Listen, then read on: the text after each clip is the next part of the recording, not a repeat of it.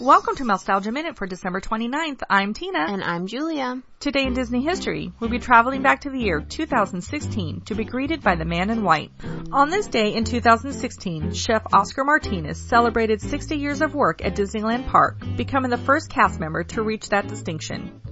At the time of his 60th anniversary with the park, Martinez had worked for the Carnation Cafe on Main Street, USA for 50 years. According to the Disney Parks blog, his duties went beyond just food preparation and included training other cooks and chefs, including the grill staff from Tokyo Disneyland. Oscar was born in Texas and raised on a cattle ranch in Arkansas before moving to California to begin his career with the Walt Disney Company. Starting as a busboy in 1956, Oscar quickly worked his way up the ranks in the various eateries at Disneyland until landing at the Carnation Cafe, enjoying his front seat view of Walt Disney as Walt would visit the parks and pace up and down Main Street, USA, keeping notes about his beloved park. I trained a lot of the cooks, Oscar told the Mousetalgia podcast after his retirement. I showed them how to do this and how to do that.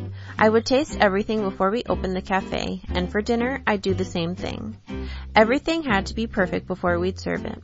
That was the number one priority on my list. After his stint as a busboy, Oscar worked as a grill cook in Fantasyland and spent some time in other quick service locations, such as the Space Bar Automat in Tomorrowland. In an interview with Mousetalgia, Oscar recalled his time building sandwiches to load into the back of the futuristic machines, which would dispense food to guests via a type of vending machine. According to the Los Angeles Times, Oscar started at Disneyland in 1956, making just over the federally mandated $1 per hour. By the time Oscar had reached the age of 80, he was making closer to $21 per hour. While enjoying the job, Oscar admitted to the Times that he also felt pressure to keep working after his wife fell ill, and his health insurance left him with a lot of remaining medical costs.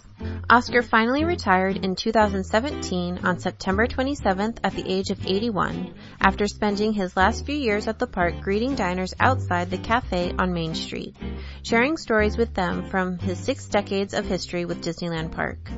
Guests can still honor Oscar, however, by ordering Oscar's Choice off the Carnation Cafe menu, which features Oscar's famous signature breakfast potatoes.